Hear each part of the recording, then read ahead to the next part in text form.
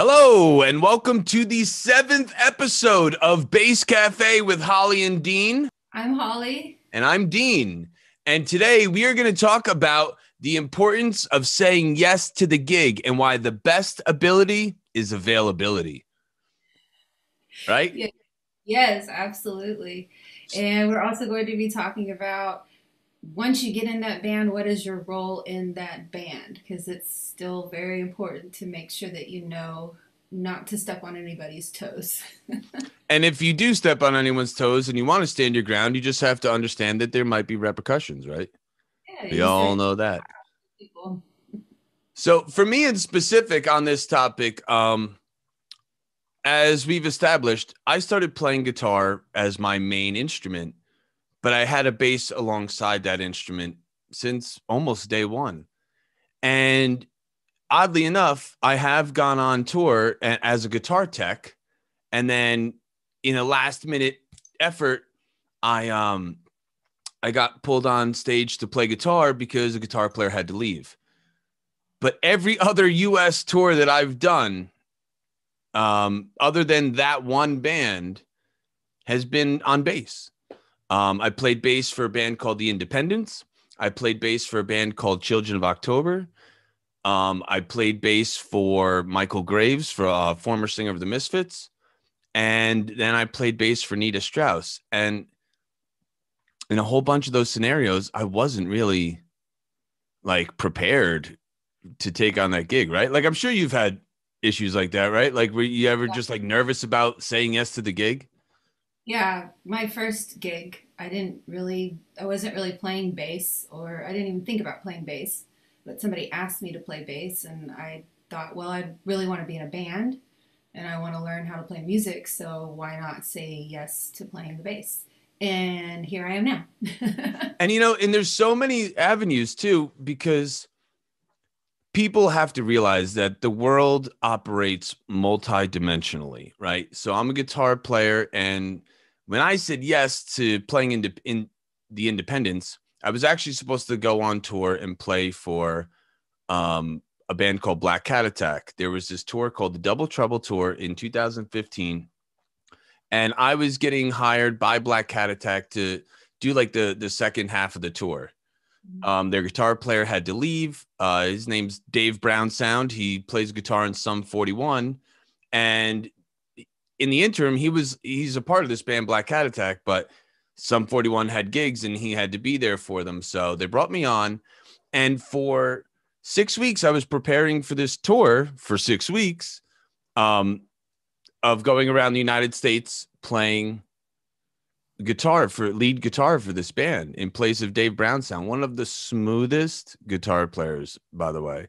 I don't know if you've ever seen that dude play guitar, but next time you see like Sum 41 live or anything, just watch Dave's hands. Like 70% of that gig was me trying to just play as smooth as him. It wasn't even so much about the songs because the songs were hard at parts and whatever. But I just wanted to, when I played them, I just wanted to play them and look like his hands just look like they flowed. Like I don't know how to describe that, right? It's just comfort and like knowing your shit. Yeah. But I said yes to this gig, and it kind of actually, funny enough, saying yes to that gig got me fired from Darrow Chemical Company. And then when half of Black Cat Attack couldn't get in for the tour, there was this band, The Independents, who they were sharing a bass player, right? So they didn't have a bass player for their tour. So since Black Cat Attack couldn't come in, the Independents could not find anyone in 4 days' notice to take off for 6 weeks to play bass. So Evil, the singer, called me up and he goes, "Yo, I know that you were planning on like going on tour to play guitar, but he's like, we can't find anyone to fill in. So would you want to, they didn't know me at all. They're like, would you want to play bass for us?" I was like, sure. And like, I had known of the band. Yeah. They used to be managed by Joey Ramone. Like I've known of them, but I couldn't like name a song at that point. Right. And so I had 3 days to learn 21 songs on bass. And I got flown into Atlanta, and then we drove to Pensacola on the very first night of the tour too. after learning 21 songs in 3 days, Evil, the singer, called a song that was a crowd request called Fire and Ice. And it was not on my list. And he kind of just like looked at me and he's like, all right, well, this one's called Fire and Ice. And then, and then I just took the lead, because bass is that cool thing where you can kind of slide in. And so I listened to the guitar player start and it was like just two notes. Dun, dun, dun, dun, dun, dun, dun, dun. So I was able to kind of like, whoa, there's the note. There's the other one. Sweet. And I was able to like kind of like get through. Right. And after learning 21 of the songs, I got to know a couple of like the ideas of how they moved from like verses to chorus and stuff. So I had some wherewithal, but it was still unnerving. Yeah. Saying yes to that gig got me to play for this other band called Children of October, who were two band members who also used to fill in this band. And they were actually the ones that recommended me for this gig. So it's like I played in all these shows with these bands. I shook hands. I, made myself part of the community, and I was getting recommended for gigs. Because I said yes to the gigs, my whole life changed. 916 Custom Guitars. I'm wearing this shirt by mistake with this story.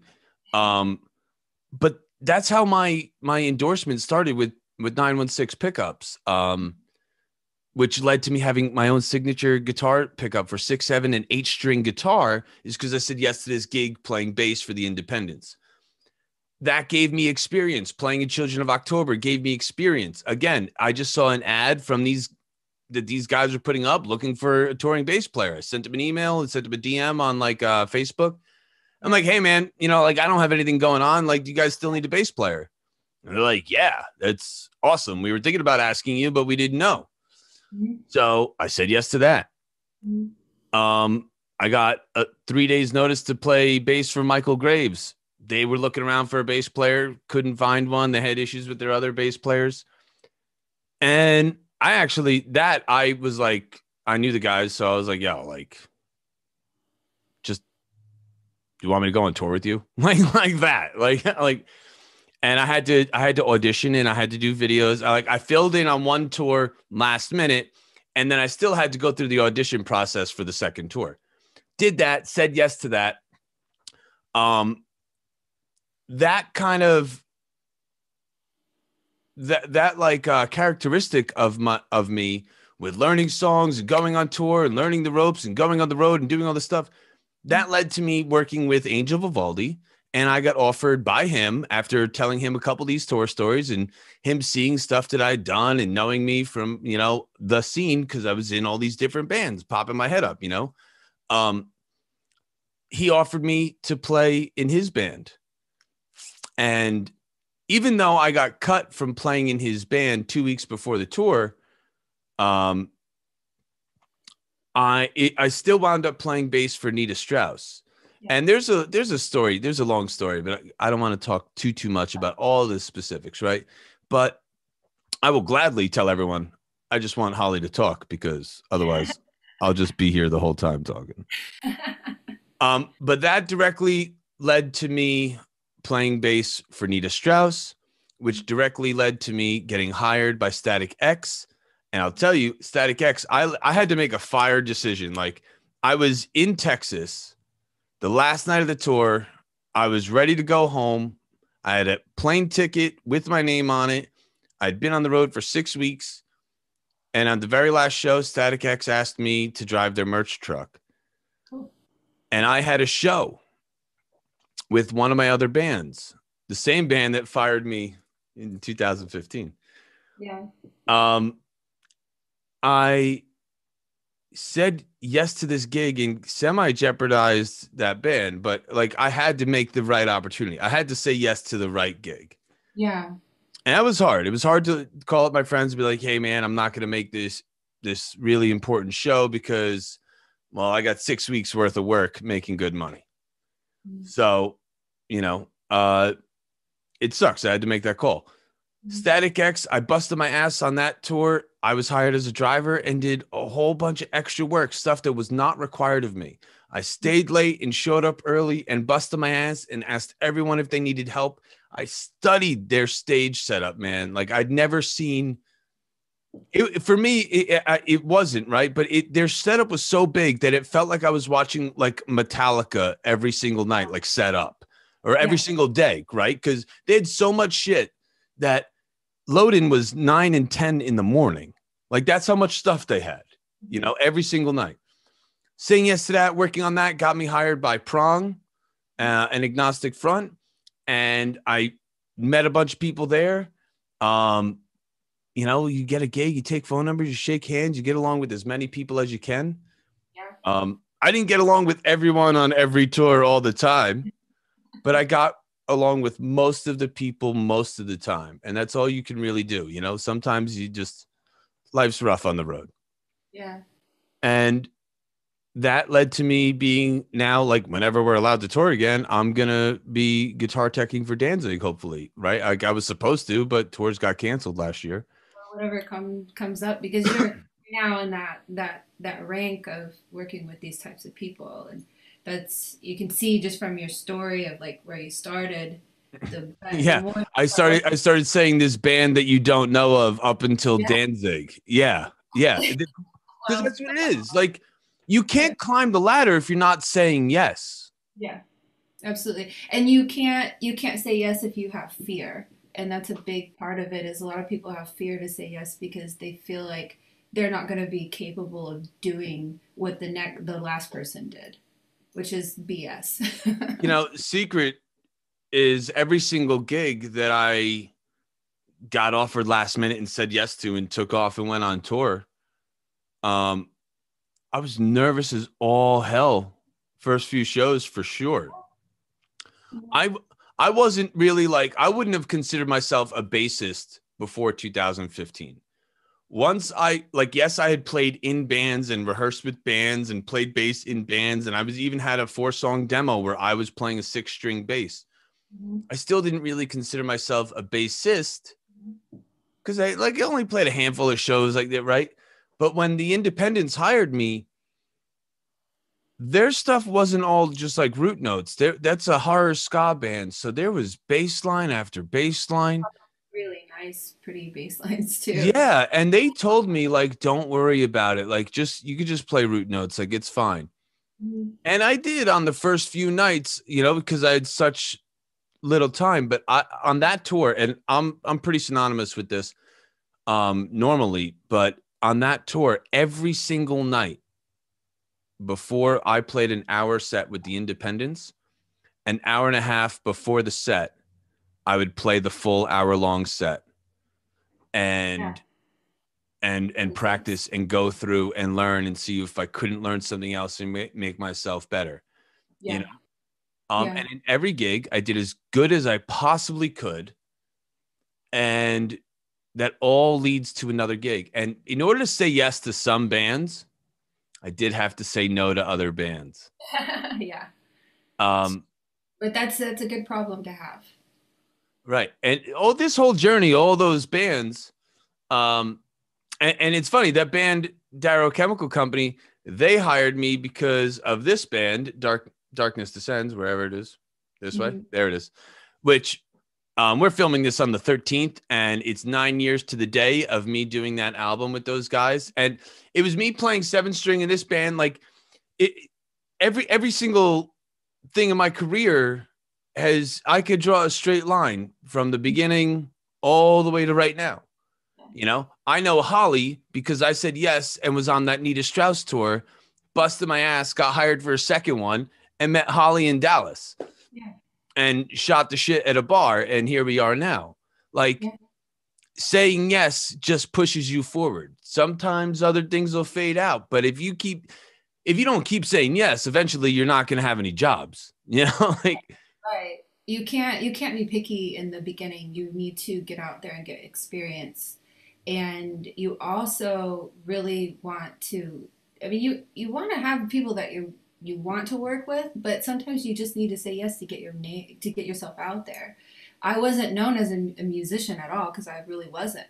I wasn't known as a bassist, but I started messing around on my computer with loops and arrangements, and someone recognized that.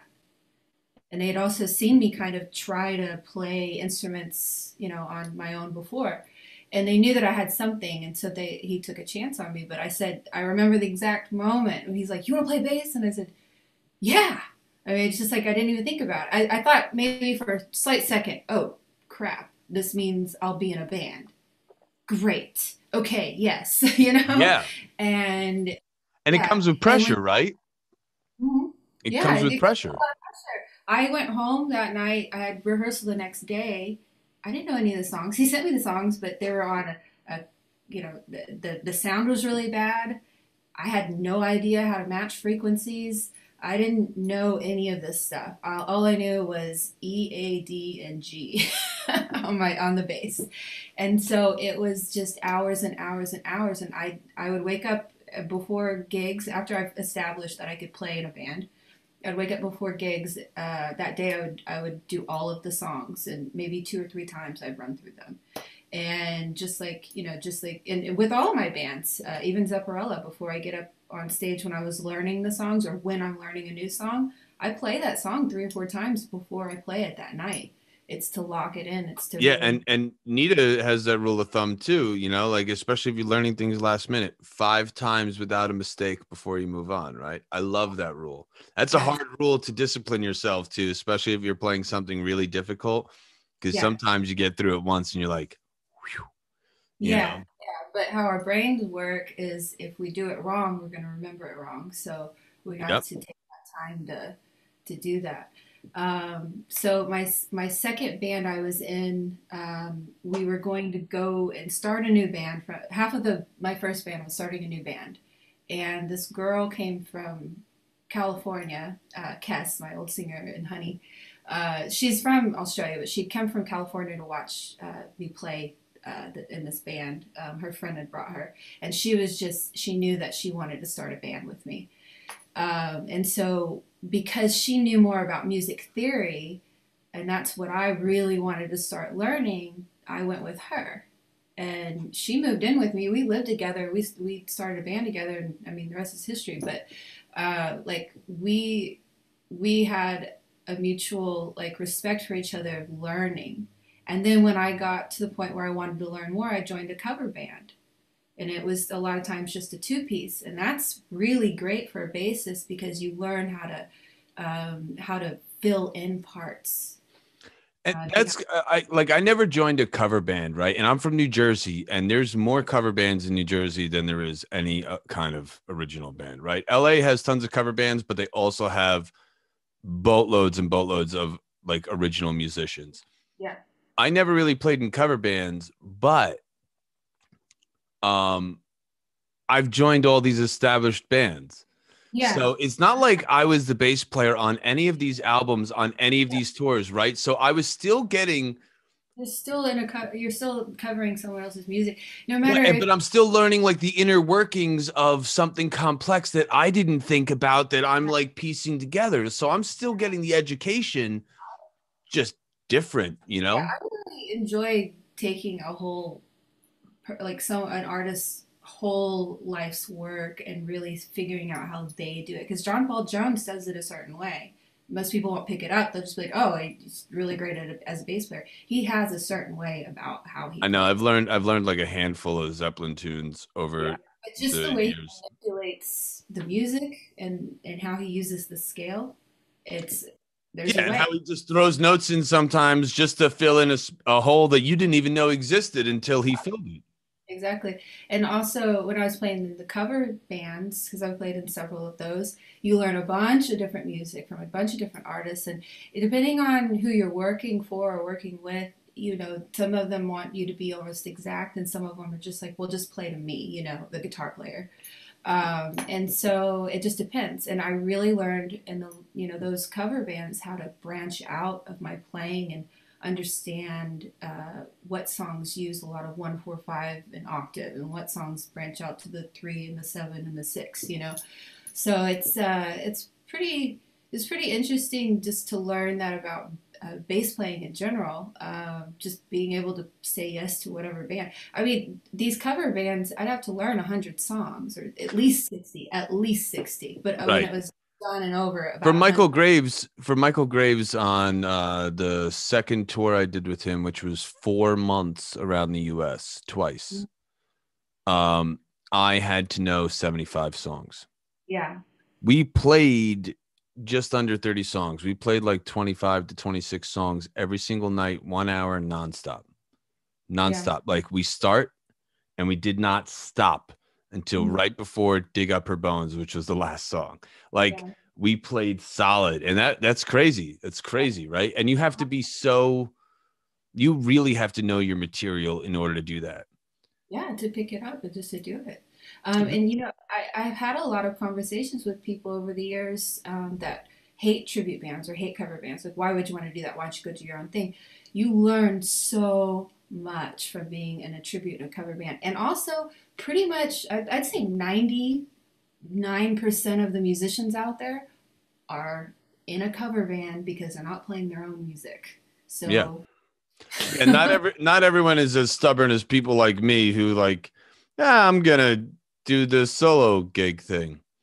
well, no, the solo bands, I mean, that's an artist. There's a lot of artists out there. But if you were to go, like, say, Nita, if you want to go play with Nita, you're still playing her music. So you're playing in her band, learning her music. It's the same as going to a cover band. Although she's in the band and that's her name and everything. So it is different. But you're still, That as a musician. specific band is I had a lot more freedom than other bands. All the other bands that I was in, like, the Independents had a 25-year long career. Michael's, the American Psycho with the Misfits has been out for like 20 something years. Right. It came out in 95. So like, come on.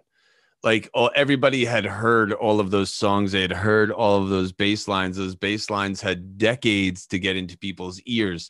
With Nita, she played bass on the album and didn't go too crazy with it, right?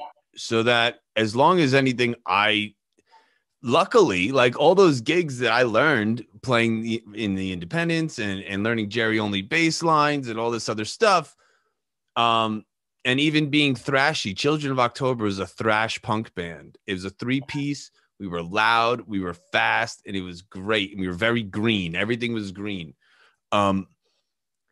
It was so good, and I learned so much. I learned so much from those gigs, Mhm. learning other people's bass lines. So that way, when it came time for me to be able to expand upon Nita stuff, I kind of knew what worked already. And I kind of like when I saw similar moves, I'd be like, oh, I know what this is. Yeah. Yeah. Um, there's a song by Nita Strauss called Allegria. Mhm. It is the same chord progression as Dig Up Her Bones. Okay. The very first Nita Strauss tour, I would go over to Jay Tarantino in that song. And while playing that riff on stage, I would sing Dig Up Her Bones to him.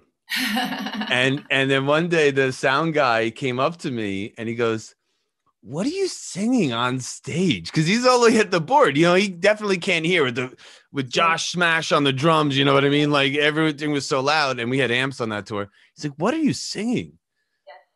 And I was like, I'm singing Dig Up Her Bones, man. He goes, are you kidding me? I was like, no. It's like, it's the same. It's the same, but different, right? Like only the rhythm track is the same chord progression. It's not in the same exact key, whatever.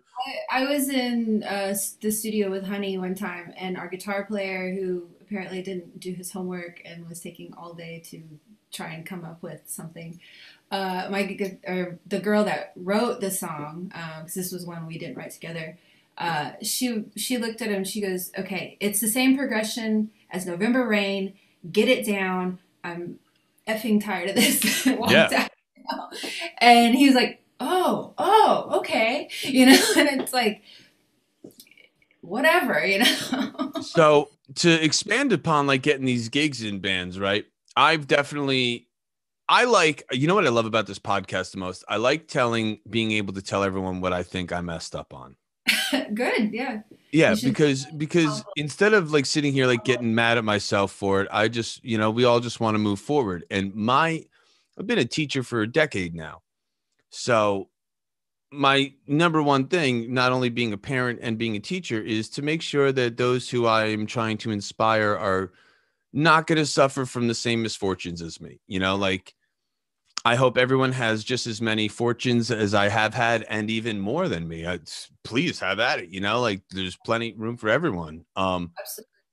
I don't think a lot of people get that. I mean, the world is full of infinite possibilities, and right now, obviously, we see big tech companies taking over everyone. Mm. I'm not going to get on this on like a weird thing, but I'm just saying that when you have something that is that big, nobody gets their individuality, and so the world is a big enough place for us to have our individualities, and it's important to remember that there's room enough for everyone.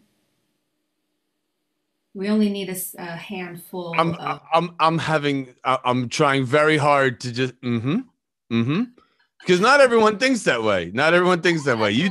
We think that way. We think that there's room for everyone. Not everyone thinks that you should be able to do your own thing, apparently. Yeah, um, well, it's funny, but you know, making a living in the music industry. Okay, so maybe there's some people at the top that got there and they're worth millions of dollars, but right now we're not seeing that because we're seeing big tech companies take away the musicians' money left and right, and yeah, so they've been and doing it for a long time. they've been doing it for a long time. Honestly, though, like let's be real, let's be frank. They've literally been taking musicians' money since the day of recorded music. Yeah, You know, yeah, ever since the allure of getting someone who used to just play their guitar on their porch in Memphis and then bringing them into Sun Studios and printing those discs and, you know, turning people like Carl Perkins into household names or Jerry Lee Lewis or Elvis Presley, like or Buddy Holly, Richie Valens, like so many of those people, like only the singers, even the Beach Boys, right? Like only the singers really were even on the albums most of the time. You know, a lot of the time the musicians were even just studio musicians. Like since the beginning of time, musician, musicians have been getting screwed by someone, you know. And that's all the more reason to say yes to everything because the one thing that is rare is for what you're doing to be the same exact thing that you're going to do forever. right, Right. right. Like that's the real rarity. Consistency. Yeah. But you know, to make a living, we only need a handful of people to really believe in us, and that's where people Like a get. hundred. You need like what is it? 100 true fans, right? And people don't understand that. They think, well, I've got to have a million fans for them to buy my records, and it's like, no, you really only need to put out the music that you want to put out when you want to put it out, and you want the people who really want it to buy it because they're going to support you. They're going to listen to it. You know, previous to Napster, and I Mhm. know I've brought this up in another podcast, but way before Napster ever existed, back in the day of musicians making tons of money, MC Hammer said that he made more money selling his mixtapes out of the trunk of his car than he ever did per unit on his record label. And that dude had songs in movies. That dude had songs everywhere. You know, like that dude wore a pair of pants and that those parachute pants took over the world. Over. I mean, yeah, Dude, vanilla. those pants that MC Hammer wore in Can't Touch This, they took over the world, dude. And that dude was penniless and broke not long after, right? I'm So saying they've been it's. doing it forever. Some of us do what we do. And we realize, all right, there's like a whole ocean. We got to dip our hands in a couple of different pots here, right? And that's you know, and that's why another reason why I started my solo project. And another the reason why I called it Dean, like I was gonna give my solo band a band name. And the Yeah. only reason why I didn't give it a band name is because I said yes to so many gigs. And it was Dean from the Independents, Dean from Darrow Chemical Company, Dean from Darkness Descends, Dean from Alex, Dean from Nita Strauss, Dean from Michael Graves, Dean from Children of October. So I was like, well, I kind of been shaking hands as Dean, you know, for the last 7 years. You know, maybe when I release my album, I'm just gonna call it Dean. You know, like it made it simple to me to I've been putting all that time into that name basically by saying yes, you know? Yeah, it's the same way. Everybody knew me as, Holly West from this band or that band. And when I wrote my own music, I wanted to hire whoever I wanted to hire. And I wanted them to, I don't hire, if I hire a drummer, I want them to play the songs how they want to play the songs. They don't have to be exact, but they need to hit on, a couple things. I'm not like a stickler about it, but I also wanted control, to be able to say that. And Yeah, so and the, I think Nita did something similar, right? Like she's literally Nita Strauss from We Start Wars, Nita Strauss from Alice Cooper, Nita Strauss from the Iron Maidens, you know, like, um, and then when her solo band came out, what was it called? It wasn't called Popsicle Stick. It was called Nita Strauss. You know what I mean? Like it's, some of that makes sense. And it's because she said yes to all these gigs. And I'll tell you, I, the weight on my shoulders going from Nita Strauss playing bass that day, Mhm. getting offered the gig from Static X. The day that I got offered that, I didn't know what to do because in order to take this gig, I literally had to screw over my friends and get someone to fill in for me in less than a week for this Yeah, one show. yeah, Luckily, I was able to call an old guitar player of the band. So, like, it went over a lot smoother than it could have, right? yeah. If that other guitar player didn't do the gig, like, it wouldn't have worked. Right. Um, but I sat down and I asked Nita, and I was like, what should I do? And she goes, if you want me to be really honest, take the gig. I was like, yeah, huh? Like, and I'm looking at my boss who's done all of the things that I want to do, and she's younger than me. So like that's, it's inspiring too. Just a few years. Luckily, I'm not, grandpa or nothing, but she's younger than me and she's done so much more than me. And so I didn't look at age or gender or anything else. I looked at a phenom who's been doing all the things that I want to do, looked me in the eye and was like, you should probably do this. You know what I did? Exactly what that person told me to do. Yeah. Yeah, when I started playing bass and people and I told my mentors because I've always had a few mentors, really awesome mentors. A couple of them we've had on the show. I asked them, "What am I supposed to do to get better?" And they all said the same thing: play with better people, play with as many people as you can, take as many gigs as you Play can. with better people, play with worse people, just play with more Yeah, people. yeah, you can learn a lot from worse people too, and also you can teach them. You can help them understand music better to play with you better, and that will help you be better. If you play with the drummer who falls off time every time he does this one roll, you know, if like I'm always the guy on a stage that when something like that happens, like I'll become the stage conductor. If I'm able to fix it, I'll become the stage conductor to fix that moment. If it was my mistake, if it was this person, it doesn't matter. Whoever's mistake it was, like Yeah, we all got to come together in those moments. So even if you're, the best player in the band, I'm sure that there's something that you could become better at. And one of those could be is like being the stage conductor, being the guy who fixes, the mistake that happens, being the guy who, when the most singer trips over the mic, the kick drum mic, and you're the bass player, you run over and you use your foot to put the mic back. yeah. Like little stuff like that, right?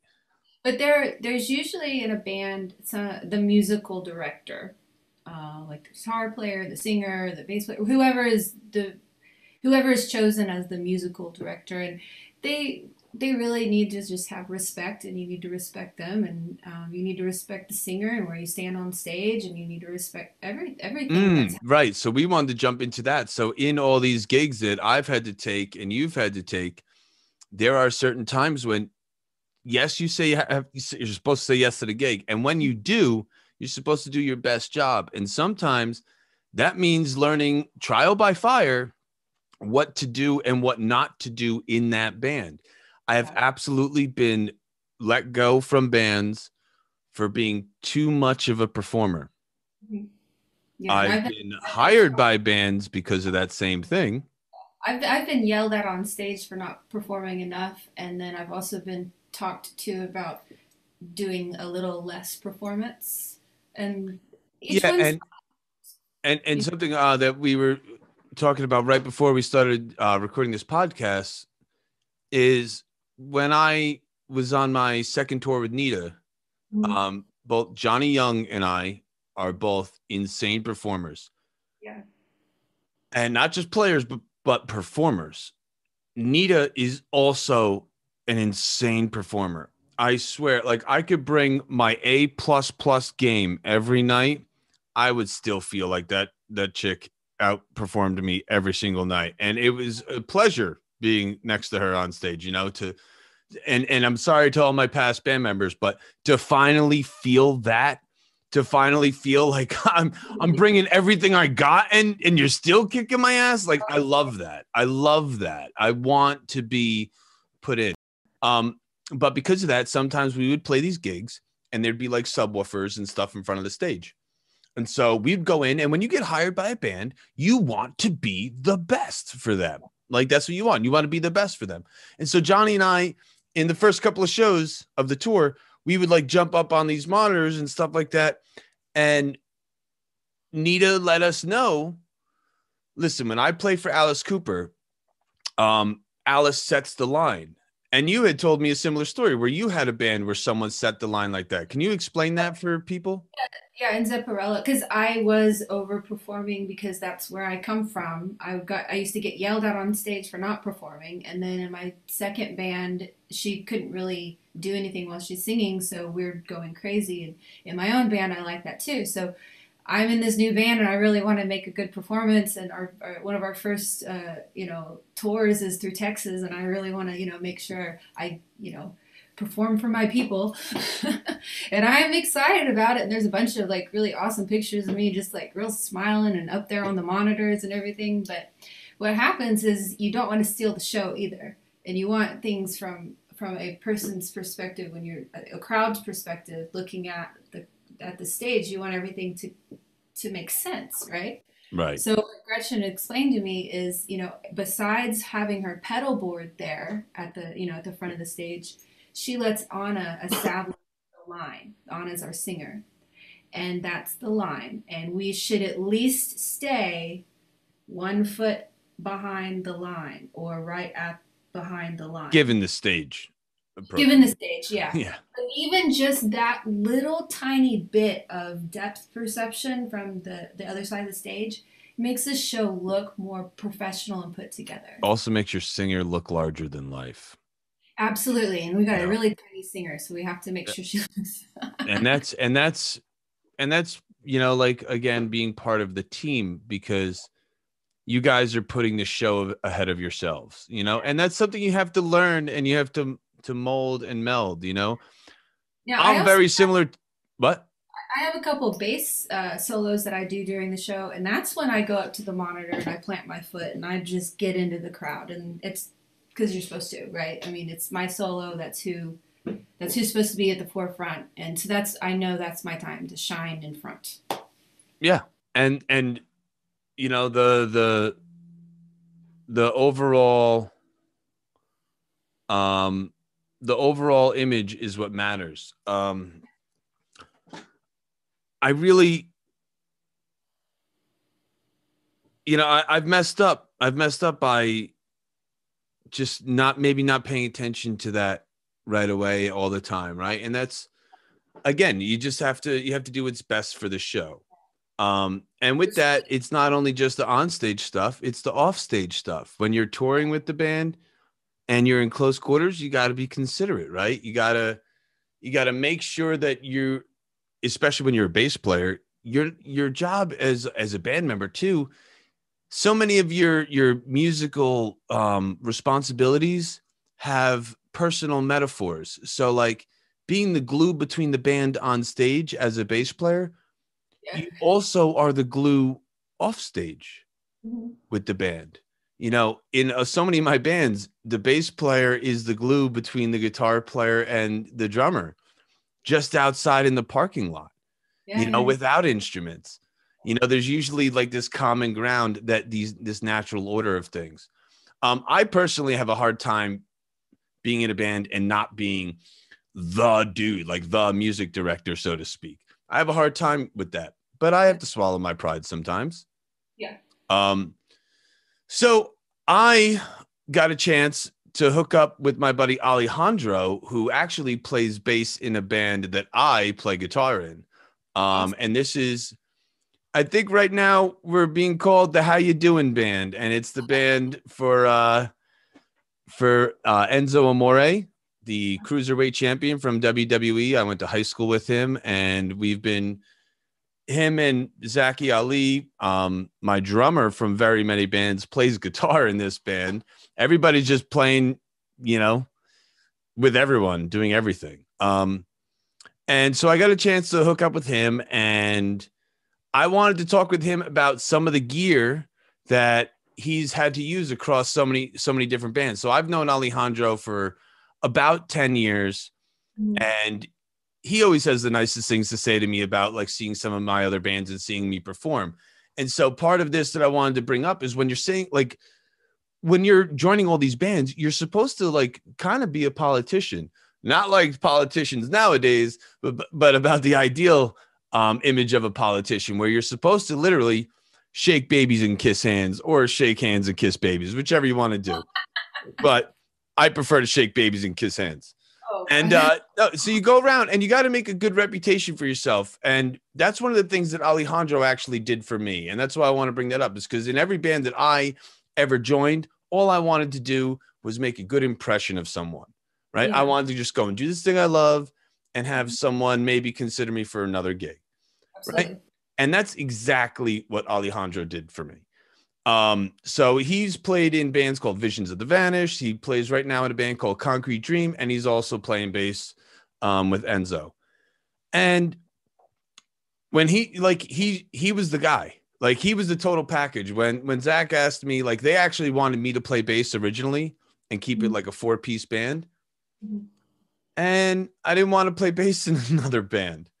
Yeah. I've played bass in a lot of bands, right? That's most of what I do. I also play guitar. So I'm like, hey guys, I'd rather play guitar for this. And they're like, well, who's going to play bass? And I was like, Alejandro. And they're like, yeah. I just said his name. And they're, yep. Like they knew too. The second I said it, it's like, oh, that was the right call, and it is like when you're up there, I watched this kid on stage, and he just impressed me over the years. So we're going to jump over. I'm going to do a quick little interview with him, and then Holly and I will be right back. All right, everyone. I'm here now with Alejandro Mena from the band Concrete Dream. He's a super, super sick bass player. I've been watching him crush it for, I don't know, the last like 9 years or something like that. I think we were just talking right before this. We've known each other for about 9 years, 10 years, something like that. And yeah, man, I've just been watching you crush it for years. And now we're in a band together too, jamming with Enzo Amore and Zaki Ali and our buddy Greg Telfayon. But yeah, so how you doing, man? Thanks for being on here. Wow, man, that's a great intro. Thank you, man. I'm glad to be here, dude. We talked about this for a long time, and I'm glad that we're making it happen. So, me too. The podcast, the band, all that good stuff.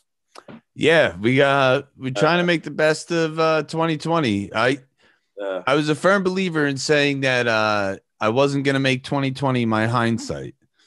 You know what I mean? And that's it. I was just going to look forward. And as you reminded me right before this, I was given a good piece of advice, and it's really good to hear it, splash back in my face after sharing it too. Is got to keep your eyes on the windshield, right? And you can't do that when you're looking in the rearview mirror.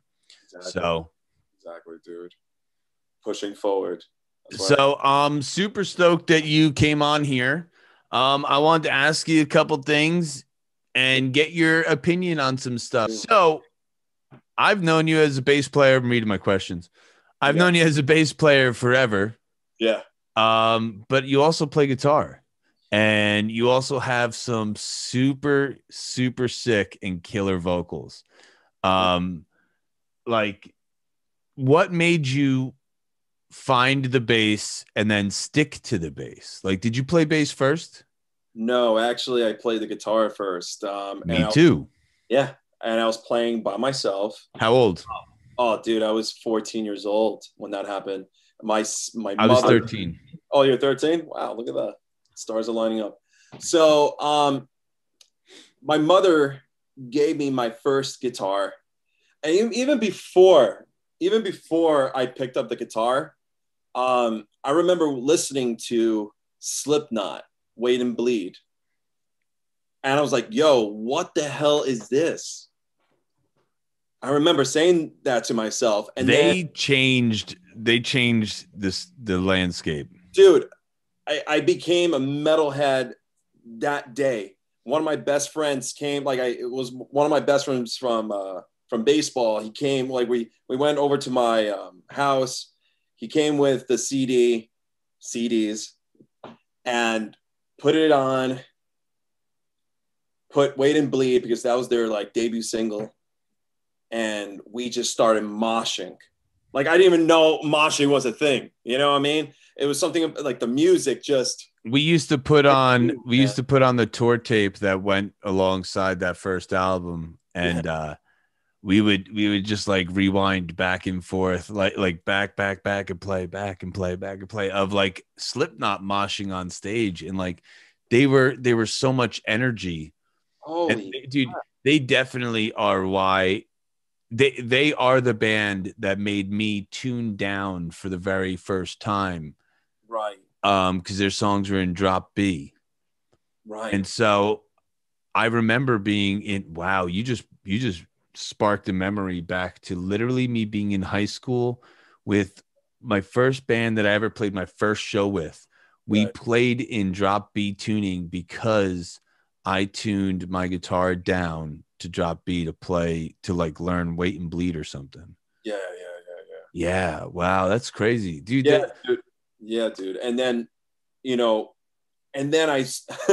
I picked up a broomstick, and I was Tom Cruise style.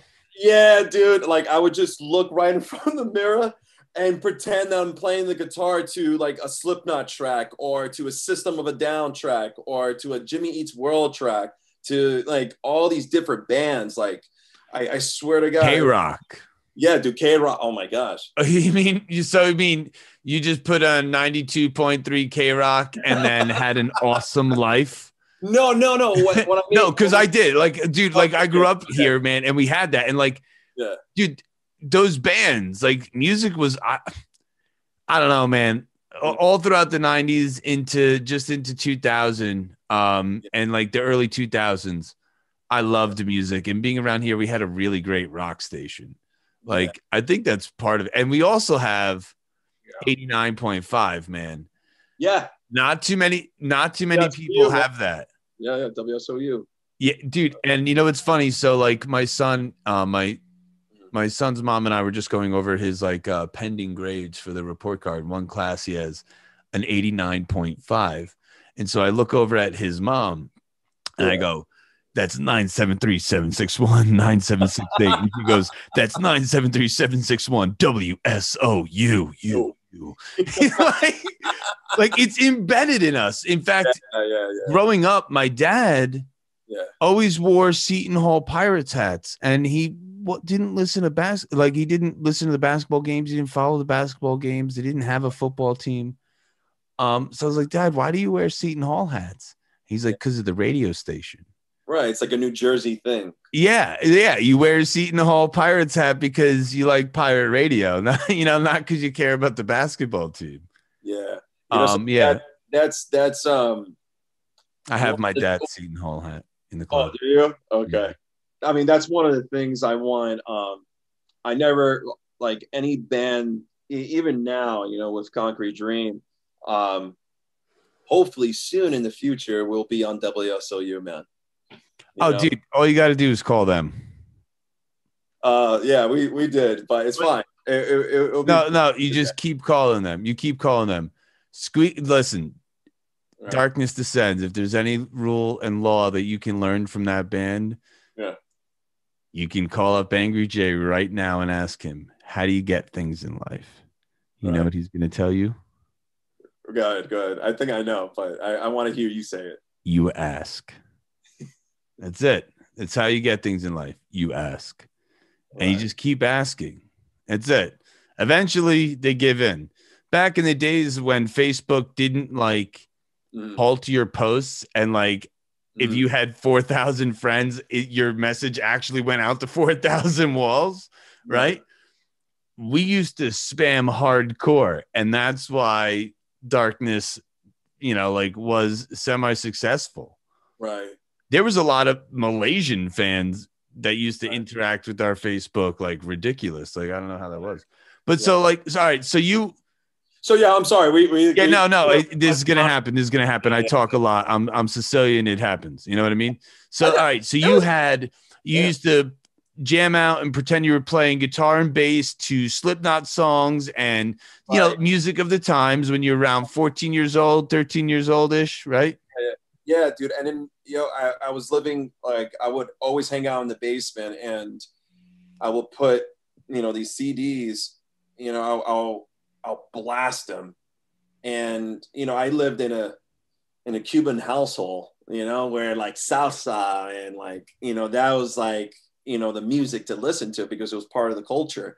And then, all of a sudden, they're hearing metal and they're hearing all this. They're like, what the hell is that? You know what I mean? Yeah. Who is this demon? Who is this? Like, who possessed this kid? You know what I mean? Who, I don't even recognize this child. So, there Alex, looking so good. It's so good. Exactly. So, I'm like throwing metal horns up in the air and shit.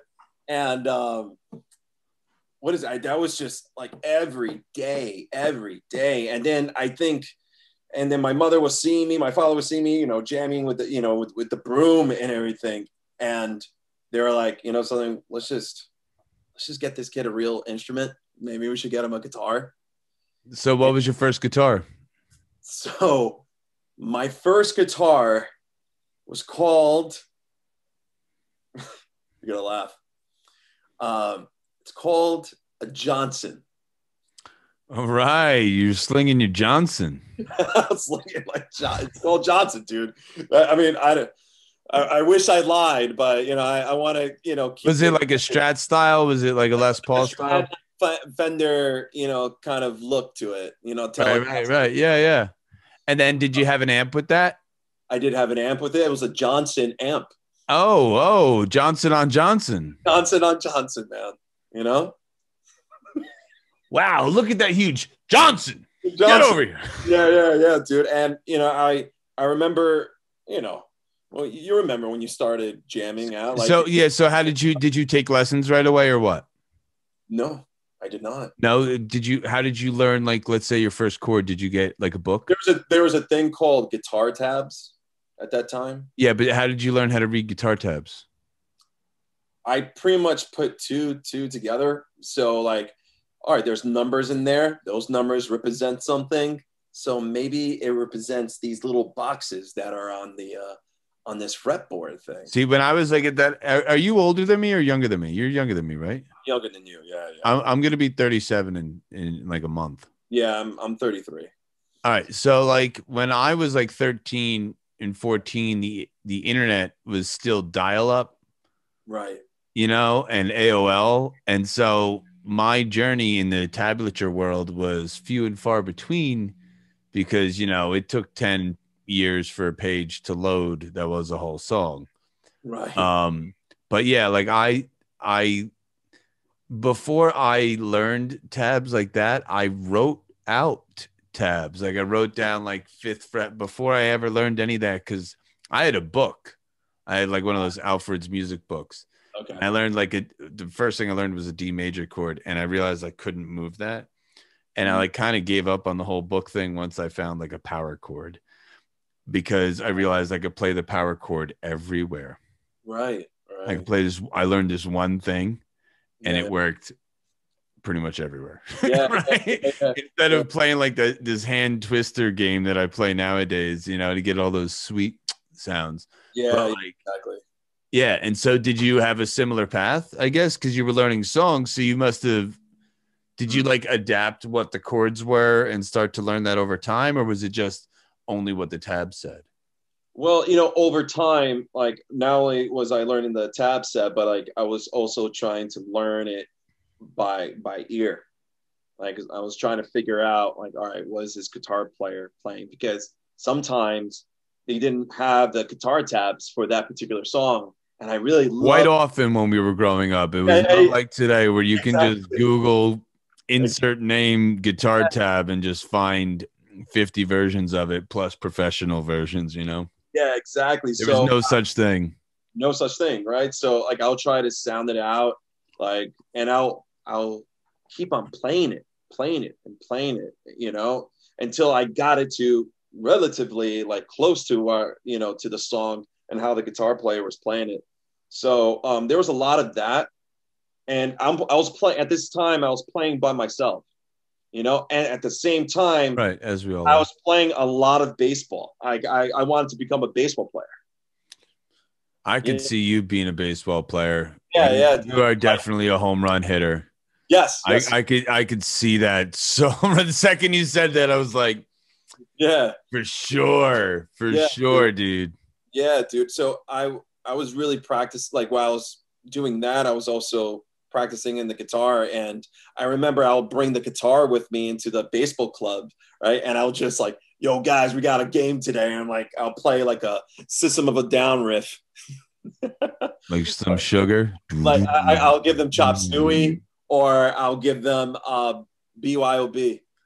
All right, all right. Right. Yeah, because those are the later songs. See, And those I'm, are the later I'm just songs, a right? few years older, so for me it was Sugar and Spiders.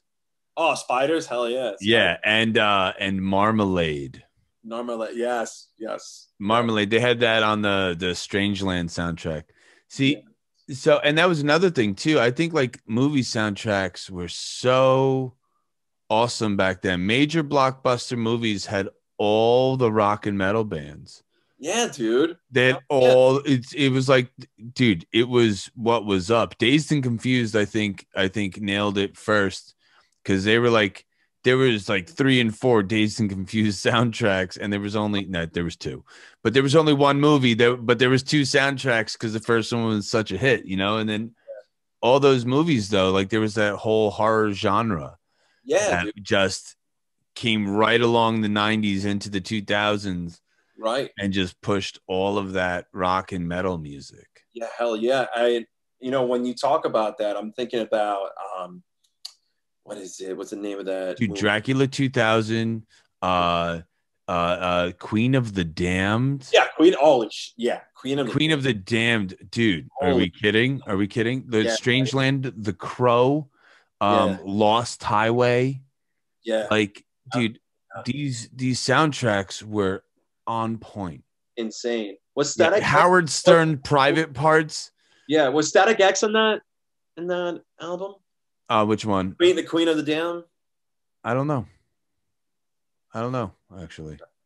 But what you're talking about reminds me of like Slipknot being in Resident Evil, Mudvayne being like this is much later, like being I forgot it was like a ship movie. I forgot what it's called, but Marilyn Manson was on House on Haunted Hill. The movie opened on Sweet Dreams, dude. yeah. Forget about it. Like There was a a lot of that going on. Yeah, there was a lot. Yeah, and what was cool too is like so with that music, yeah, it was playable, right? mm-hmm. You could figure out that music. Yeah. There was that to it. There was that aspect of this music where if you knew these few power chords, you could play to it. Right.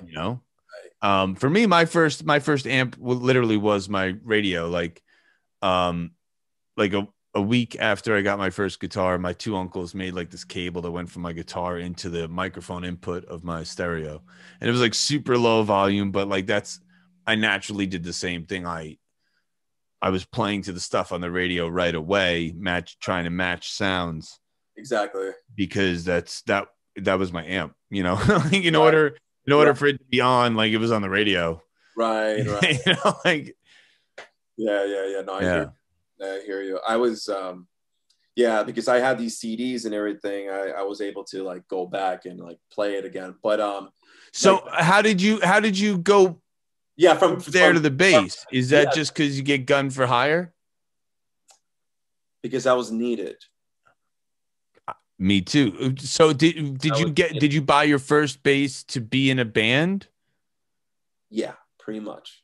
Like I remember buying my first bass was a 4-string Sound Gear Ibanez. Mine too. I still have it. One of my students uses it.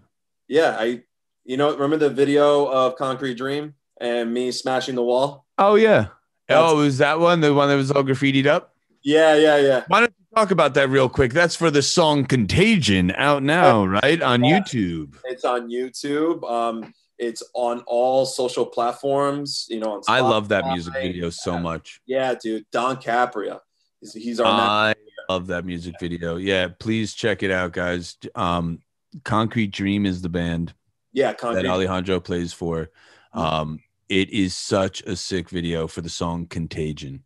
Right. Awesome. Super awesome video. Thank you, man. And it was a collective effort, and Don Capria had, I like the color grading. Like that's where you get me. Like yeah. The content is super awesome. And you and I've discussed that I love several of those shots, but the color grading is I just love it. I love this new school of being able to make things look however you want, Right. Yeah. Don, bigs up to Don Capria, because he was the director of it, and he did an amazing job.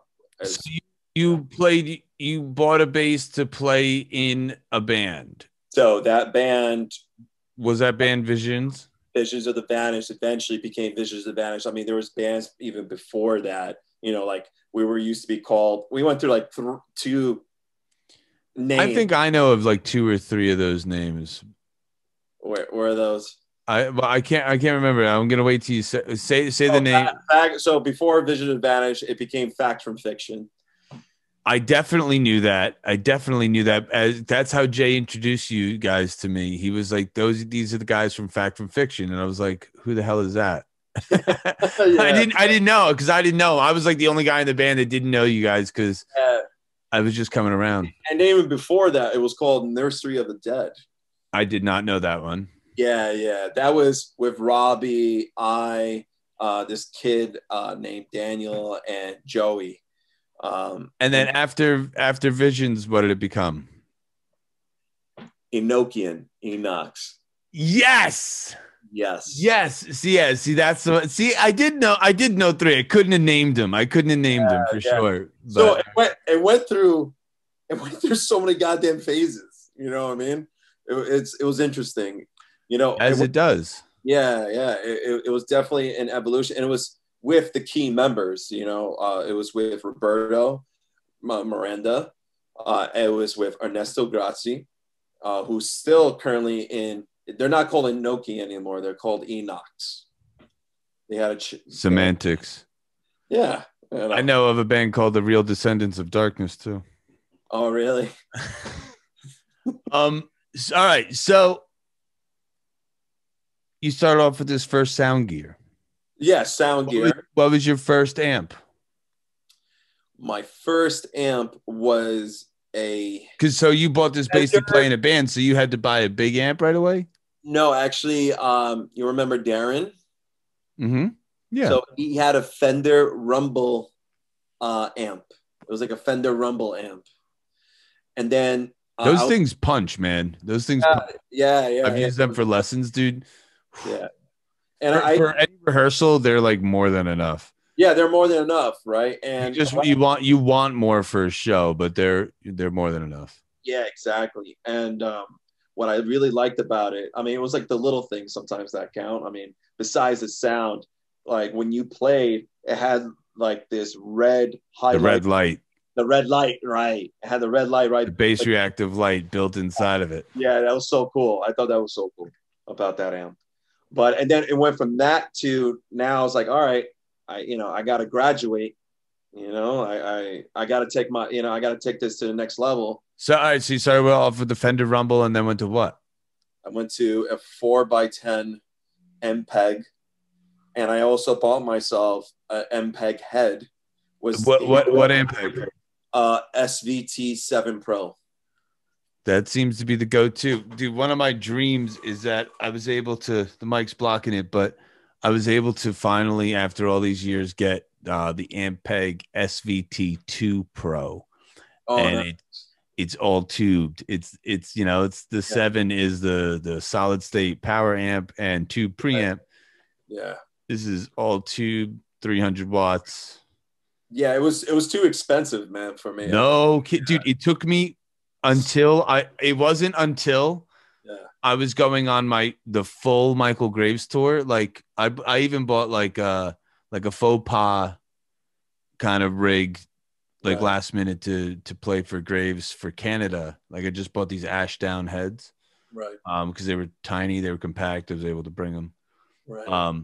But yeah, the second tour, I bought this thing like for $600. It had been dropped. Shit. And then I put $500 into it like 2 or 3 times since then. So Damn. yeah, listen, it's been out of reach my whole life, but this head has been $1,500 as long as I've known.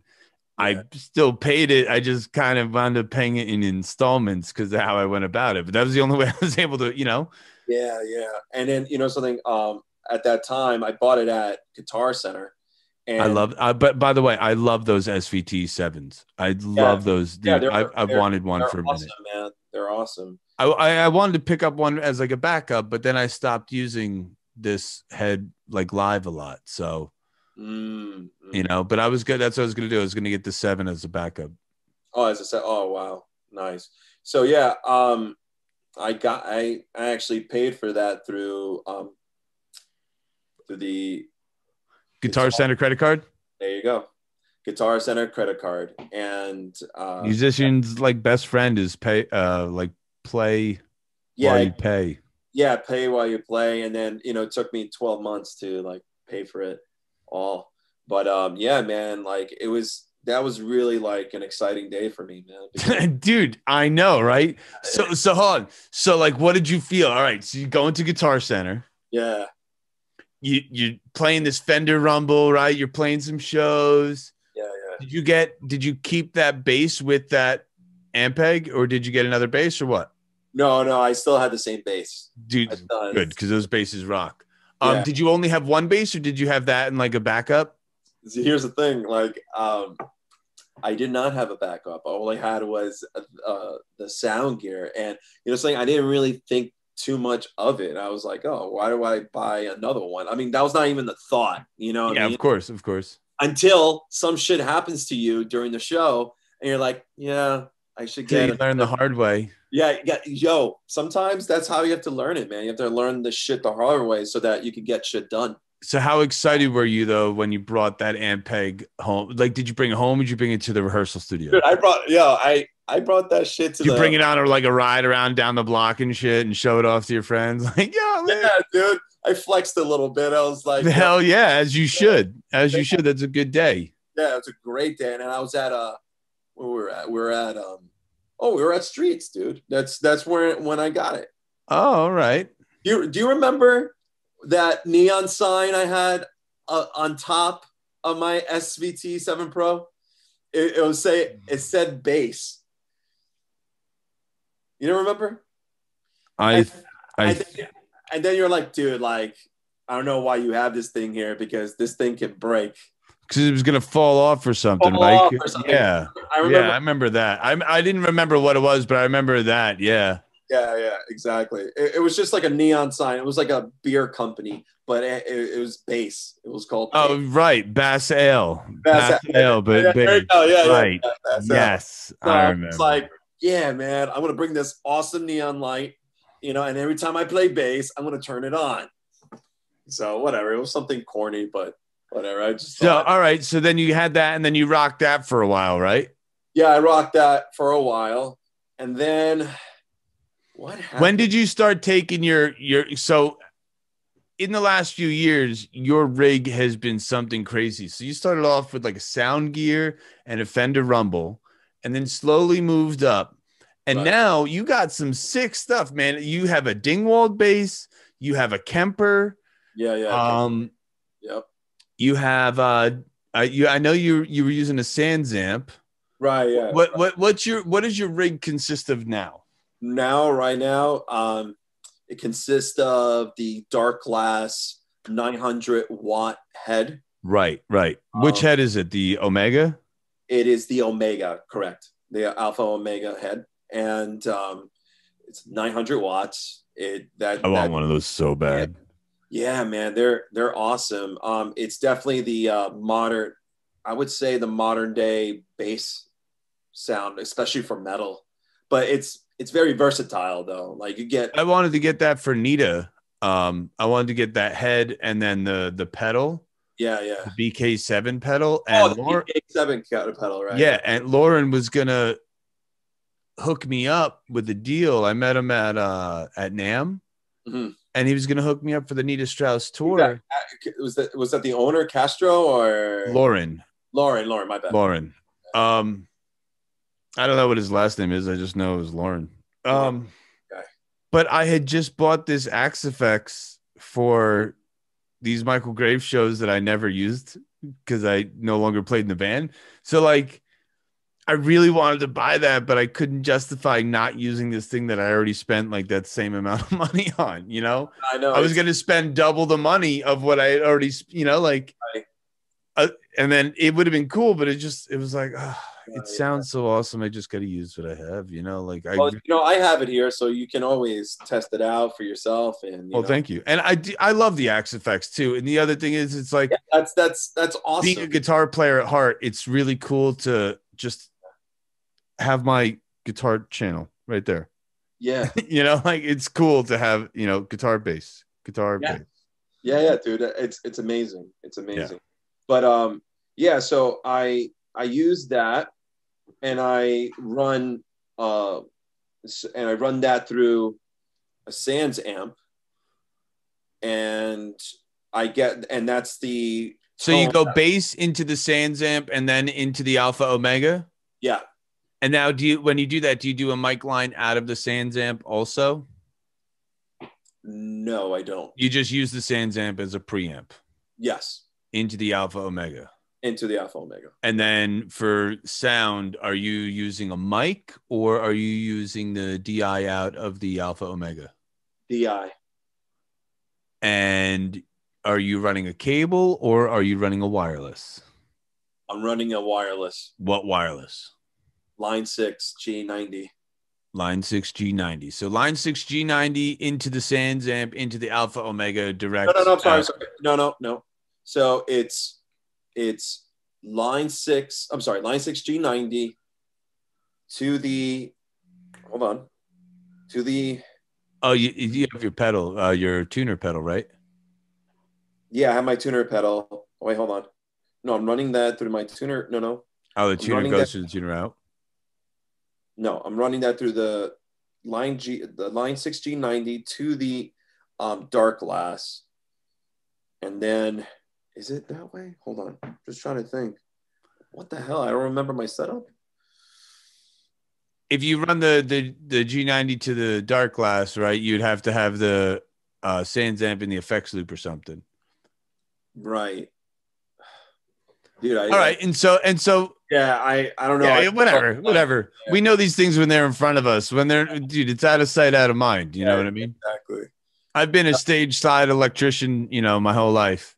One of those things like learning the hard way, so you used to know my big darkness board, right? Right. I used to have all these pedals, all the amps, I've always had crazy amounts of amps on stage. Oh, now I remember now. Sorry. Yeah, no, go. It goes from the input into the output of the Sans amp, and then from the Sans amp all into the wireless. Does that make sense? Sure. I don't know. I'd have to see it. I don't know. Yeah. All right. So the Sans amp is all coming on the wireless? Yes.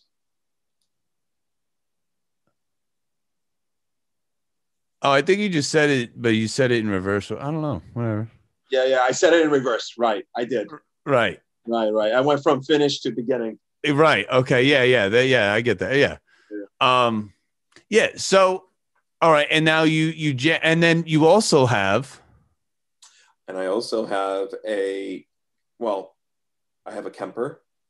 I used to use that. I used to use it live because because the Kemper I bought has a built-in power amp, which Yep. is 600 watts. But for some reason, I mean, there was nothing defective about it. I just wanted to change up my sound, and I wanted to use that more for the studio.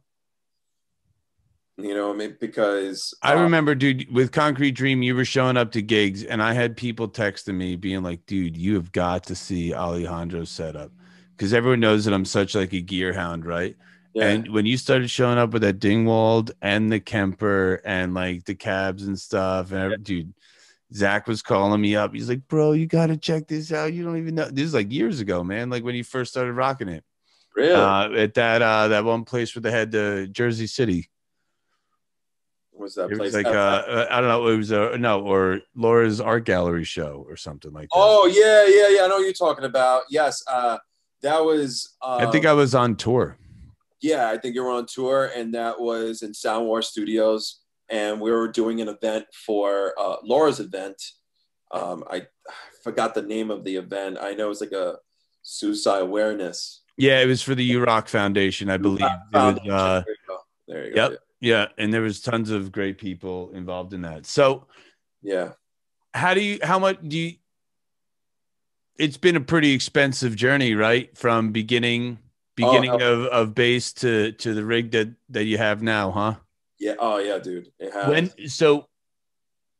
Do you think that you upgraded your equipment on schedule, or do you think you preempted with some of your equipment? Do you think that having certain equipment pushed you to want to do bigger things, or what? Oh, of course. Yeah. Pushing to do bigger things. And I don't like to think of it as, I got this equipment, whether I got it at the right time or, I should have done this like sooner rather than like later. I just look at it as, hey, I bought this thing. This is what I wanted. I'm going to be contributing to the sound, to our band. And you feel that your contribution to your bass rig helped the band grow, right? Well, in the live aspect of it, yeah. But even in the studio, see, I think, yeah, I bring that up because I'm a firm believer that as a band works, right, and musicians hone themselves and sculpt themselves, it really does drastically change how the band is going to sound, usually for the better, because we're supposed to be all getting better as time goes on, right?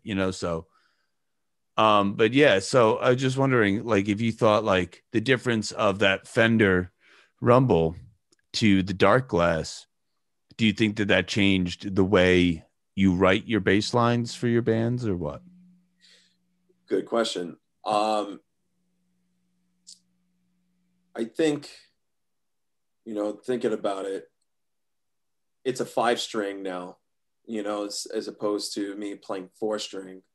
So, at those times, those are different times. And now with that 5th string being there, there's a lot you can do, especially in that low end. So I think there's a lot of like groove, a lot of low end rhythms. So do you find that this might be a good, I like this question. Yeah.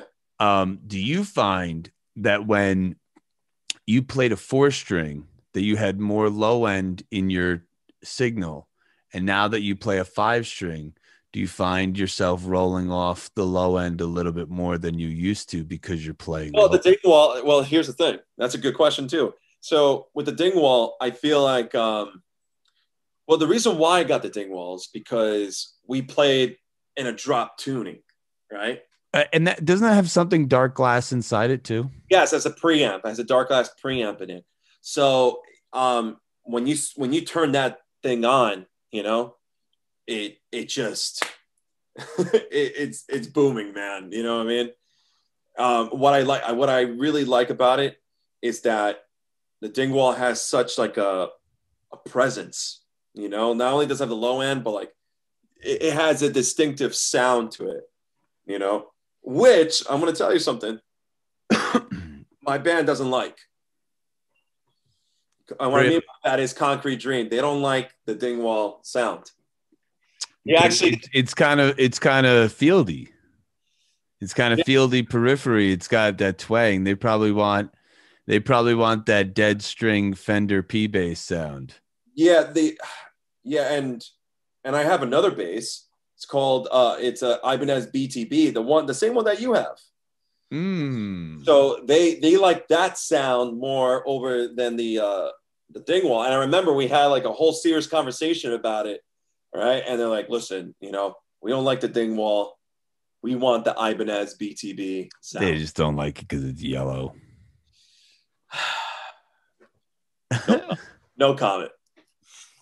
You know, yeah, it comes down. So that's very funny. So yeah. In this episode, we are talking about how when you get a gig for a band, that you have to figure out your place in the band, and you have to grow with the band. Yeah. You have to make sacrifices. You have to make compromises. Yeah. We talk about that all throughout this episode. And like, it's really important to sometimes bite the bullet, right? Like, yeah, exactly. Your battles. Exactly. So, you know, I looked at it as, it's funny because you get to have a say on the vocal mix on the next album, because you're not going to play that Dingwall. That's what I'd be like, listen, you got to put this echo on your vocals, or I'm playing this bass on this song. Nice. I'll use that. But no, I looked at it as like a compromising thing, because it is a band, you know? Yeah. So I was like, all right, sure. Why not, man? You know, whatever, you know, I just want everyone to be happy. But I'll be honest. So that stinks, huh? That stinks to spend all that money on that bass and then find out that maybe it's not the right tool for the job. So that's part of the gear journey also is damn, you know, but I knew I was going to use it, you know, I for my solo shit, for like things maybe that's going to happen in the future. So I'm never going to give that away. You know, speaking of your solo stuff, how would people find you yourself on all of the interwebs? Find me, like, as far as like what style? Yeah, how would someone be able to find you and see all the stuff that you do for? Oh yeah, they can find me on Instagram. So it's at Alejandro __ Mena __. So you're impossible with those 2 underscores twice. All right, and 2 underscores twice. 2 underscores right between Alejandro and Mena, and then right afterwards. Yeah, and we'll put that down below here. There you go. So yeah. So all right. So with all of this, you got tons of different stuff. You do a lot of your stuff is mostly solid state so far, from what I've gathered, other than that SVT7 Pro. That that had a 12AX72 preamp, if I'm not mistaken. It does. Yeah. Right. But a solid state power amp. Yeah. So this question should be a no-brainer for you. Yeah. Analog or digital? You gotta ask that question, huh? One or the other. Because you got lots of dark glass going on. You got lots of Sans amps going on. You got lots of stuffs going on there. Right. So I guess, I don't know. I've been, you know, in that what is it? I've been in that electronic field, right? So that digital field. So I would say for now, digital, you know, because that's part of, you know, the Concrete Dream sound is digital. Everything, I think it's like it's a new school. And so Concrete Dream has a lot of like program stuff too, because you guys have like a trap rock. Yeah, exactly. Like there's, other than the guitars, bass, drums being there, You have the trap element, you have the hip hop element to it, you have the electronic element to it. There's like a lot of shit that goes into the. You guys play with the backing track, I assume, when you play live? Yeah, that's what we do, play with a backing track. Who runs that? So it will be my drummer who runs that. So that was another thing that made me want to make sure that I stuck with the Axe-Fx world. Yeah. After the dudes at Axe-Fx were so awesome to hook me up with this thing, with a good price on this thing for the Graves tours. I've really loved the allure of the switching digitally, and so many bands I work with now all run backing tracks. Mm-hmm. It's really a thing. The laptop is 100%, like Milli Vanilli got booed off the stage for having a CD skipping, and here we all have laptops. So yeah, we all have MacBook Pros while we play now, even our metal songs. Like, yeah, I think Dime be rolling. He'd be rolling in that grave if he knew what metal bands are doing now, man. But things change over time, man. You know what I mean? They do. Well, having a laptop, and like, people don't realize like what we're really doing when we do stuff like that is, like, it's hard enough to have a band with 4 or 5 guys. What the laptop does is it allows to bring the CD or album quality production, not the song, right? But the quality of the production, that the producer vibe, the hard work, the blood, the sweat, and the tears, the things that we don't have all the extra hands to be able to play live that we may create. And if we had like real band members for all those elements, every band would be 3 Slipknots, like there's a reason why why there was orchestras back in the day. It's because, yes, it was for volume, but there were so many different instruments, like the amount of instruments just was for the volume, but there was all those different elements because each instrument is a different texture. And that's what we are. We're artists who paint landscapes, and we create either a safe haven or a battlefield for you to express your emotion on. And sometimes we want to paint a more in-depth picture. You never look at an artist who uses a full palette of color and ask him, why didn't you paint that in black and white? Right. Never, right? Right. Like, you might ask the black and white artist, why don't you paint that in color? Right. But he'll just say, because this is what I saw, know? Exactly. And that's the dude in an acoustic, Exactly. It's like, what kind of question is that? It's like, yeah, you're very much a digital guy. See, I very much was an analog guy. I did have my solid state amps and my pedals. I have always had digital pedals. But once I got a tubed guitar amp, my very first one, I actually bought 2 at once. I bought the Crate Blue Voodoo that's in the bottom of this rack down here. And then I also bought a PV Valve State. No, the Marshall was the Valve State. PV had their other version where it was the same deal. It was like a solid state power amp, but a tube preamp. Yeah. I forget what it was called, but I didn't love that. I did wind up selling that. But once I found out like what the tube amp sound was, I kind of never went back.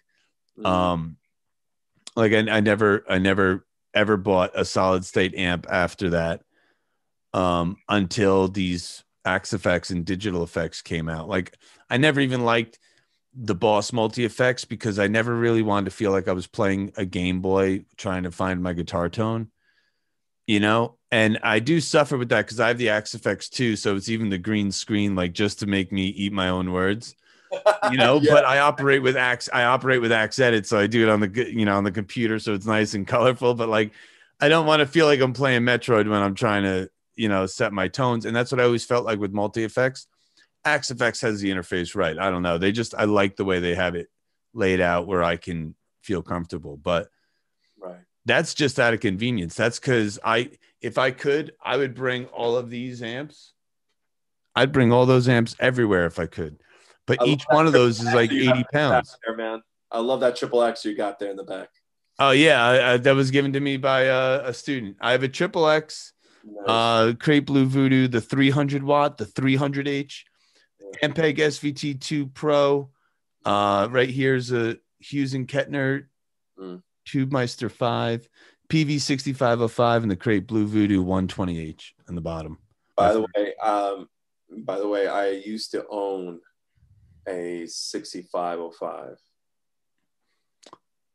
Yeah, and what happened to that? I sold it so I can get a bass. I once traded. I'm still kicking my ass for it. I traded my 1985 Monte Carlo SS for a Charvel, like a $2,000 Charvel guitar. I later traded that Charvel for like an $800 Ibanez BTB 6-string bass. I traded a car for a guitar and then traded that guitar for the bass. And that was, and so I started playing 6-string, around then.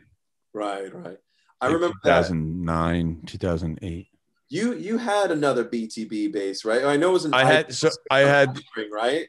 I had the O negative one, right? The green one. Chuck used to play in Darkness, and then I played it in Graves.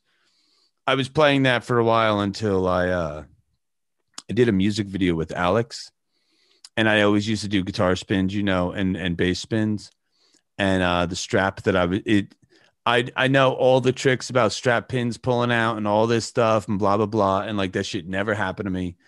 I was using this guitar strap company that was a vegan company.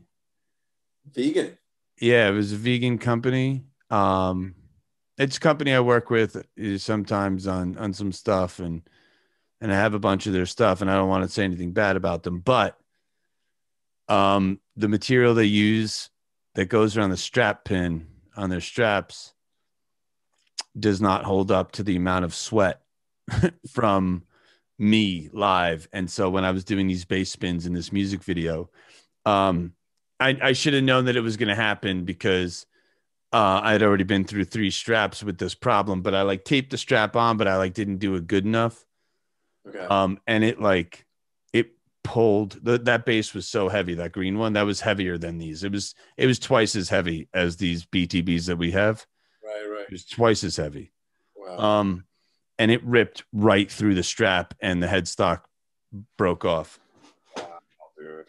I still have that bass. It just sits in a case with a broken headstock. I showed pictures to the guys at Ibanez, and they were like, it's unfixable. They're like, we can cut the wings off and give you a new center section. But he's like, at that point, you might as well just get a new bass. And I was like, yeah. So I'll just I'm going to put it in a frame one day, I'm going to bolt it to a frame and put it on the wall, broken bass. I remember that actually. I seen a picture of that, but I'm not sure where I saw that picture. Either mine or Zach's Instagram. Zach took it was probably through some form of social media for sure. Yeah, and that was cool because that was a 5-string bass with a 5-string BTB with a dual truss rod, where these ones we have a single truss rod. So I really like that because especially for a 5-string and the BTBs in such a wide neck, just having that ability to control it that much more and prevent the twist that does happen on really fat pieces of wood, Right. But yeah, man. So I used to be all analog, and now I totally am in love with the digital world. It's finally starting to come to where it's almost unmistakable. Almost. You can almost can't tell the difference now. Yeah, when manipulated correctly, right? I used to think people were crazy when they would listen to songs and be like, dude, I can tell that is a Strat, and I can tell that that's a Les Paul. I'd always be like, dude, you're crazy. Now I'm like, dude, that's a Les Paul. Dude, that's a Strat. Dude, that's a Schecter. I can hear the active pickups in that. I can hear that this dude's using a Kemper and not a head. I'm that guy now, but it takes all that years of developing. Right. And being around it. Right. I get it. I get it. Well, listen, man, I have kept you here long enough. Okay. I want to say thank you so very much for coming on here and answering some questions here for everyone. Those of you who follow my Patreon page, you will see this full extended interview with me and Alejandro. I totally got like ployed him on here. I was like, dude, it's going to be like 30 minutes, 2 hours later, whatever. But been 2 hours? No, it's been a while. It's been a long time. It's a little bit after 8. It's a little bit after 8. So it's almost been 2 hours, pal. Nice, man. Nice, dude. But this is a good look into it. This is a nice in-depth look. And I really appreciate you taking your time to talk this stuff out with me, man. Likewise, dude. Likewise. Thank you for having me. Yeah, absolutely. All right. So make sure to follow Alejandro at Alejandro _ Mena _ and to check out his band Concrete Dream. They have an awesome song called Contagion out now. The music video is so legit. I love it. Thank you so much for coming on here, man. Thank you, brother. And welcome back. All right. So that was awesome getting to catch up with Alejandro. He's so cool, man. He has made me feel like he's made me blush so many times with just telling me all the nice things that he says to me. So I know, again, how important he holds the saying yes to the gig up in his list of requirements there for pushing his career forward. Yeah. It's just a necessary part. And I've watched him grow, and that's another thing that we've spoken about on other episodes too, is, you start off small and then you grow and you learn something and then you push yourself and then you grow. And he was just a bass player in a band. And I've watched him become a sick guitar player and a super awesome vocalist. Nice. And on top of all of that, he's a really, really good guy. Yeah. Like if he was all of those things and an asshole, I wouldn't have wanted him in this band. And if, and I'm sure there's people who think that I'm an asshole, but if people think you're an asshole, you obviously don't want to work with them anyway. But but you just got to do your best. Like I said earlier, like you can't make everyone happy all the time. But if you're working with someone and you see potential in someone that you want to collaborate with, put the extra effort in. Absolutely. Ask them for their phone number, reach out to them, wish people a happy new year. Mm-hmm. There's a lot of people that I've worked with over the years that I don't care. They do get the Merry Christmas text. They do get the happy birthday text. They do get, the Happy New Year text. If they're like my horror punk fam, they get the Happy Halloween text, You're a nicer person than me because I don't send anybody text or answer any of this. Well, that's one of those things that I do for some people, the people who I showed my son yesterday. I have 1,825 phone numbers in my phone. Wow. 1,825. Now, I don't talk to all those people all the time, but so many of those numbers come from just being on the road, meeting people, getting sound guys' phone numbers, getting opening bands' phone numbers, getting headlining bands' phone numbers, getting, whatever, meeting anyone. I really think that is a main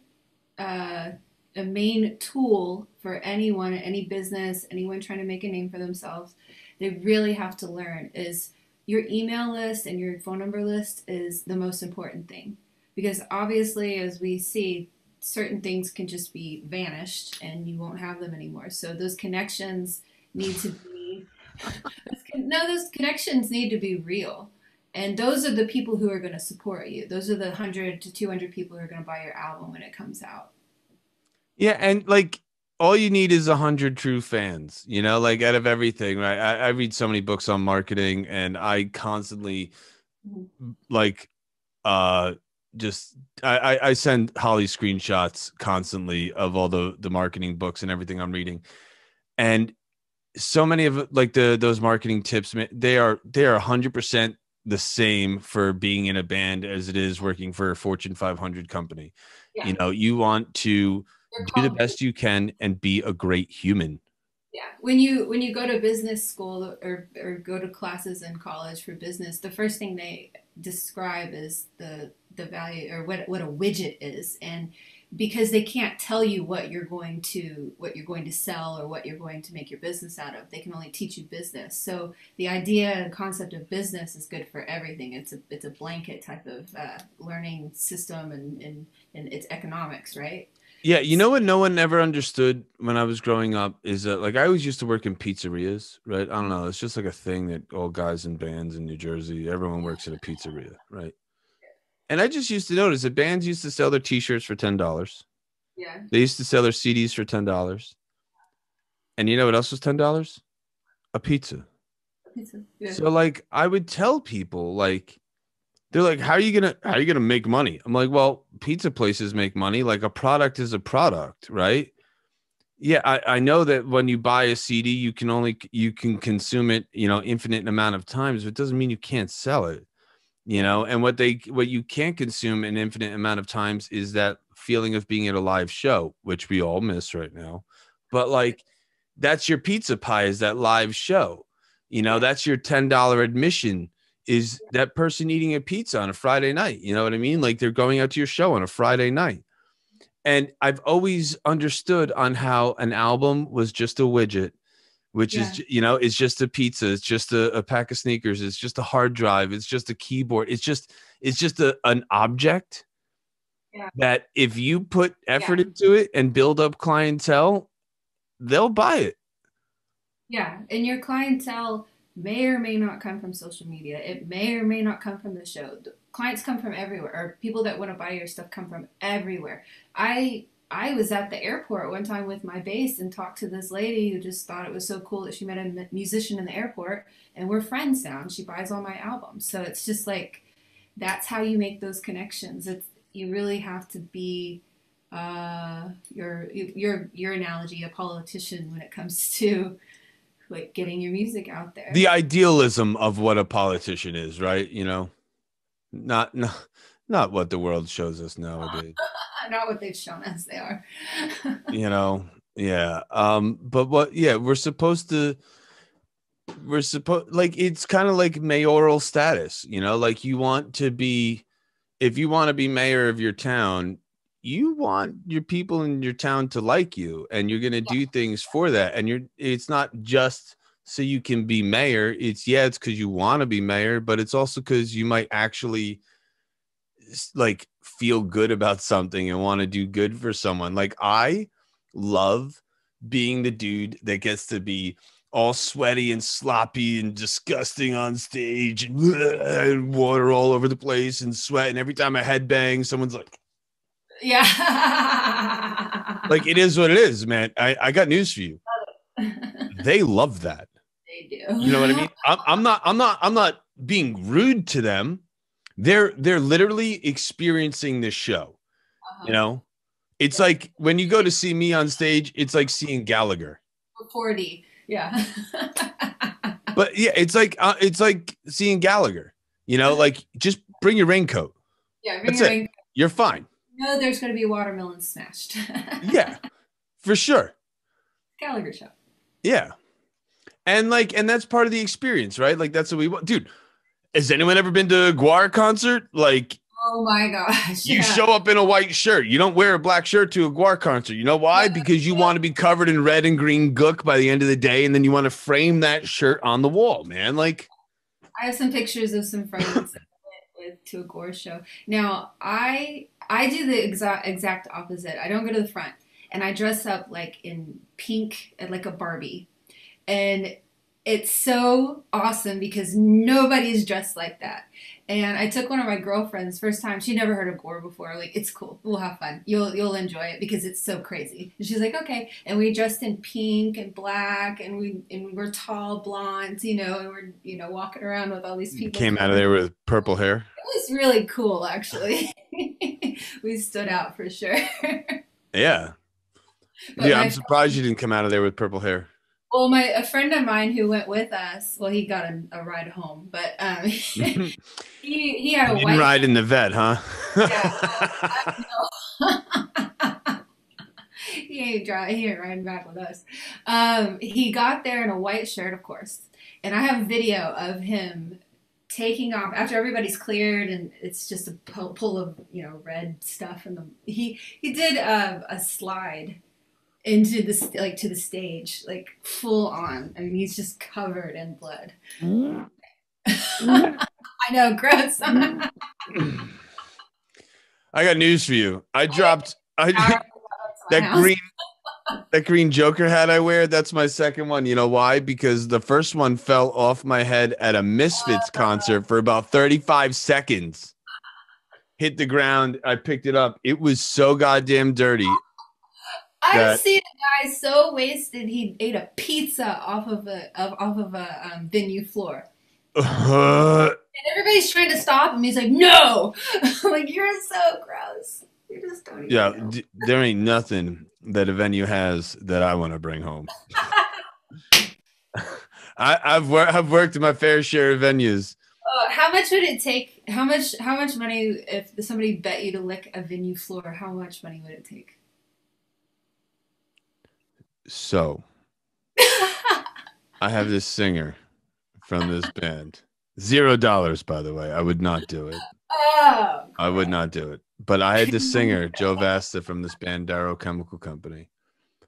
And there was one song, every single night, he would get down on his hands and knees and he would lick the floor or the stage or the carpet or whatever. Dude, he did it every single night while we were on tour. We did 2-3 tours like that. Yeah. Every single night he would get down on his hands and knees and he would just I mean, he wasn't ever sober. G.G. Allen. Yeah, well, I'll tell you right now, dude, if anybody who's watching this right now who knows Joe Vasta from Darrow Chemical Company knows that when you say G.G. Allen right after that, they're like, oh, yeah. Like, okay. It makes sense. Like Ramones and Murder Junkies. It's and Danzig and Ramones, Murder Junkies, Danzig Down, and Misfits. That's that dude. Sorry, whoever that guy is, I'm sorry, but it reminds me of something G.G. Allen would do. So yeah, and like I said, that's totally in his character. He has G.G. Allen everything. I once ran into Merle Allen randomly when I was with Static X. We just happened to stop at this rest stop.